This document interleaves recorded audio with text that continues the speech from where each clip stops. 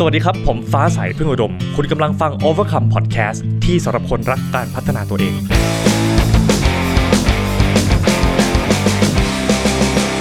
Overcome Podcast เอพิโซดนี้เราจะมา Overcome ร่างกายของเรากันนะครับ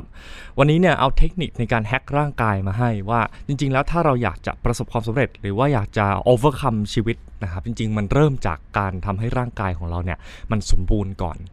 มาลองนึกภาพดูดีๆนะครับว่าถ้าความสำเร็จในชีวิตไม่ว่าจะเป็นเรื่องของการเงินการงานทั้งหลายมันคือปลายทางนะครับเช่นตอนนี้เราอยู่กรุงเทพเราอยากจะไปจังหวัดเชียงรายปลายทางของเรานั้นนะครับมันห่างออกไปประมาณ 800-900 กิโลเมตรเนี่ยถ้าเกิดว่ารถของเรามันดีมากๆเลยรถของเราเนี่ยมันแบบ1คือนั่งสบาย2คือรถของเราเนี่ยมันสามารถที่จะขับได้ด้วยความเร็วที่ค่อนข้างแบบสม่ำเสมออยากจะเร็วก็เร็วได้เบรกก็ดีนะครับมีวิทยุให้ฟังออปชั่นครบเลยเราคงจะไปถึงปลายทางได้อย่างมีความสุขปัญหาคือหลายๆครั้งเนี่ยเวลาที่เราพูดถึงการไปสู่ความสำเร็จเนี่ยหลายๆคนจะคิดว่าร่างกายเป็นสิ่งที่รอได้นะครับเราก็เลยคิดว่าใช้การทำงานเนี่ยเป็นตัวตั้งเพื่อไปสู่ความสำเร็จสิ่งที่มันเกิดขึ้นคือระหว่างทางเนี่ยเราก็รู้สึกว่าแต่ละวันทำไมเราไม่ค่อยมี energy พลังงานในแต่ละวันเราไม่ค่อยดี2ป่วยง่าย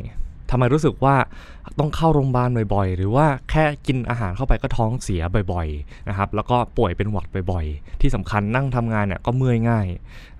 เราเริ่มรู้สึกว่าชีวิตประจำของวันของเราเนี่ยมันเหมือนมันไม่ 100% นะครับซึ่งตรงนี้พอมีความคิดเข้ามาในหัวว่าต้องออกกำลังกายเราก็มักจะมีข้ออ้างมากมายขึ้นมา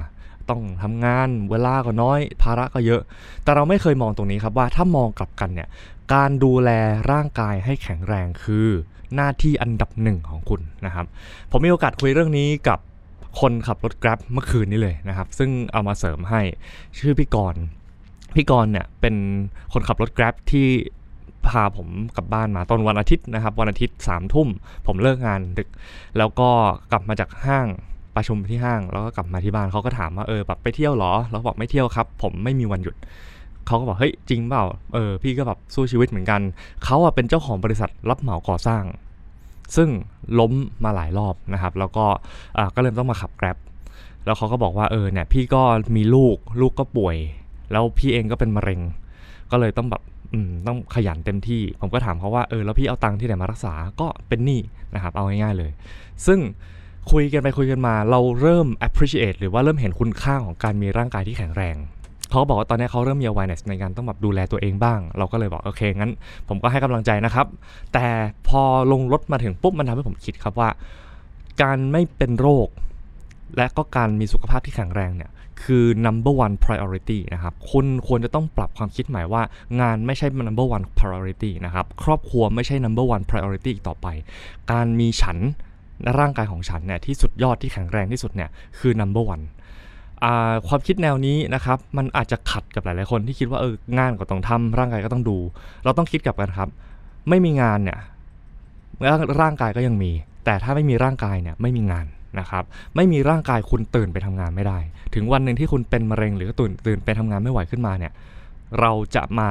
ย้อนเวลากลับมาดูแลตัวเองไม่ได้นะครับดังนั้นเทคนิคในการดูแลร่างกายสำหรับคนที่อยากประสบความสำเร็จไม่ต้องมีกล้ามไม่ต้องผอมแต่คุณต้องแข็งแรง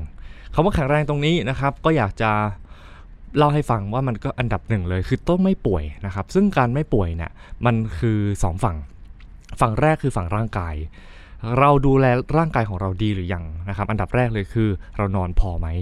การที่นอนพอเนี่ยหลักๆประมาณ 7-9 ชั่วโมงนะครับซึ่งแต่ละคนจะมีเรนจ์ของแต่ละคนไม่เท่ากันบางคนก็ operate ได้ดีที่6ชั่วโมงนะครับถึงประมาณ7ชั่วโมงประมาณนี้แต่ถ้าคุณอยากจะเช็คตัวเองดูอันดับแรกเลยนะครับง่ายๆเลยคือว่าเราตื่นเป็นเวลาหรือเปล่าถ้าคุณตื่นเป็นเวลาแล้วคุณสดชื่นทั้งวันคุณเนี่ยสดชื่นจริงๆนะครับแสดงว่าคุณโอเคอาจจะมีลักษณะที่นอนพอวงเล็บไม่นับการกินกาแฟนะครับดังนั้นถ้าคุณติดกาแฟแล้วคุณรู้สึกว่าตื่นไม่เป็นเวลารู้สึกว่าแต่ละวันเนี่ยหาวมีช่วงเวลาที่แบบง่วงๆนะครับแสดงว่าคุณต้องไปปรับเรื่องการนอนก่อนเลยเทคนิคที่2คือเรื่องของการดื่มน้ำhydration เนี่ยเป็น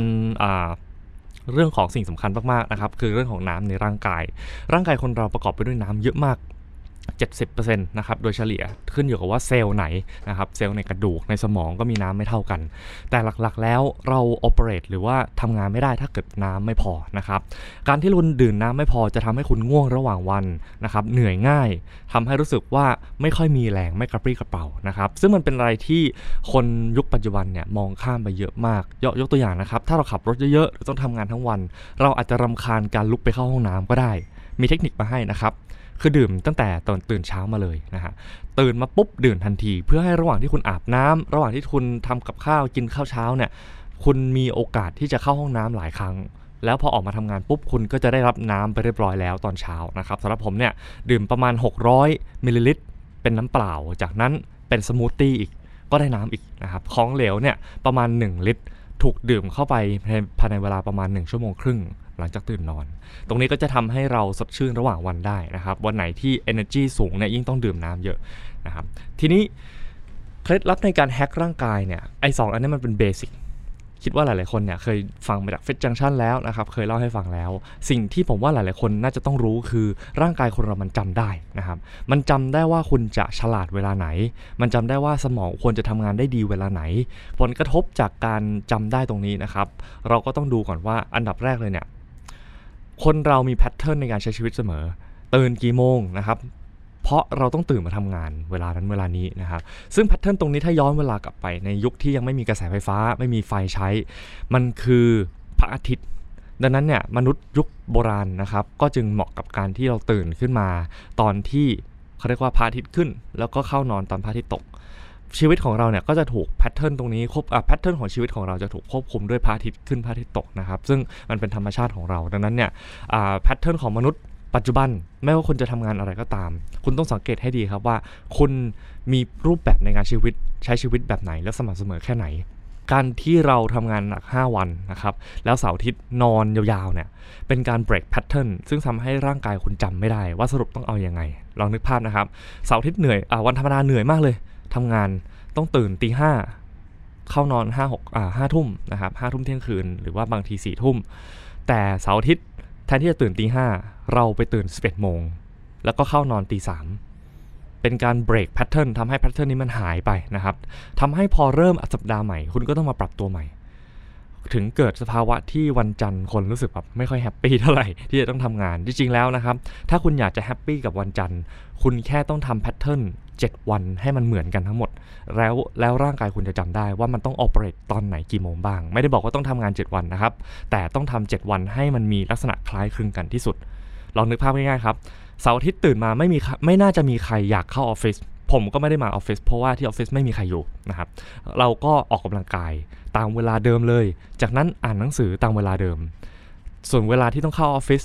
เราก็ใช้เวลานี้เป็นการbusiness meeting ว่างไหมคุยงานกันหน่อย prospecting ก็คือคุยกับคนที่เขาเรียกว่ามีความสามารถที่อาจจะเป็นลูกค้าเราหรือคู่ค้าเรานะครับก็โทรหาแล้วก็นัดกันเลยเสาร์อาทิตย์ว่างๆไม่มีอะไรทำนะครับ3ใช้เวลานี้ในการพัฒนาตัวเองสำคัญมากเสาร์อาทิตย์ผมจะไปนั่งอ่านหนังสือตามร้านหนังสือนะครับแล้วก็ซื้อหนังสือก็คือซื้อหนังสือเสร็จปุ๊บก็นั่งอ่านให้เสร็จจบเป็นเล่มๆไปใช้เวลาประมาณ 2-3 ชั่วโมงแล้วก็นั่งทำงานนะครับซึ่งสิ่งที่อยากทำปกติก็คือจะ list ไว้ก่อนแล้วว่าเสาร์อาทิตย์นี้ต้องทำอะไรเสร็จบ้างทำเสร็จปุ๊บก็ส่งงานทันทีเลยทำให้เราสบายใจว่า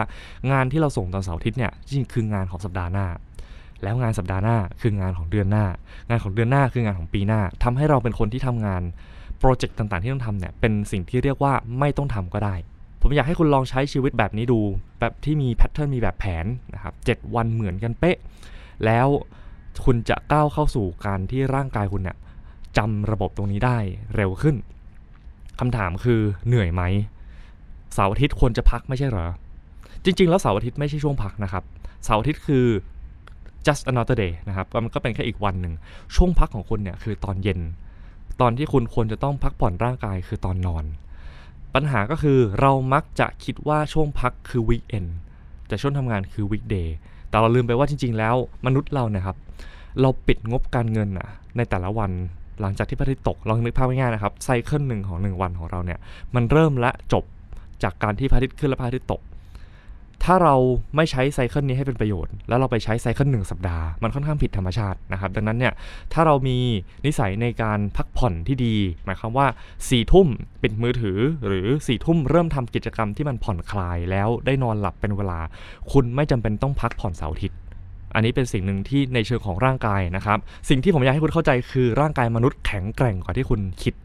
มันสามารถทำงาน7 วันต่อสัปดาห์ได้นะครับคำว่าทำงานหมายความว่าเราใช้ร่างกาย7 วันได้ลองนึกตัวอย่างง่ายๆนะครับคนที่เขาชอบออกกำลังกายเนี่ยออกวันละ2 รอบ7 วันยังได้เลยถ้าชอบจริงๆปัญหาก็คือเราทำอย่างนั้นไม่ได้เพราะว่าเราไม่ได้มีการเซตระบบร่างกายให้มันจำได้ว่าต้องมีแรงตอนไหนต้องพักผ่อนตอนไหนดังนั้นเนี่ยวันนี้นะครับเราดีดนิ้วฉันมาทำอะไรที่นี่ถ้าคุณมาเพื่อความสำเร็จถ้าคุณมาเพื่อจะทำอะไรบางอย่างในชีวิตซัพพอร์ตครอบครัวเป็นหัวหน้าครอบครัวมาเพื่อปลดหนี้มาเพื่อช่วยชีวิตคนนะครับคุณต้องเอาตัวเองให้รอดก่อนเริ่มจากร่างกายของคุณสรุปก็คืออันดับแรกนอนให้พอคิดการนอนเป็นงานการนอนของฉันคืองานของฉัน2ดื่มน้ำให้พอนะครับ3ควรจะมีระบบรูทีนต่างๆของชีวิตแต่ละวันเนี่ยให้มันเหมือนกัน7 วัน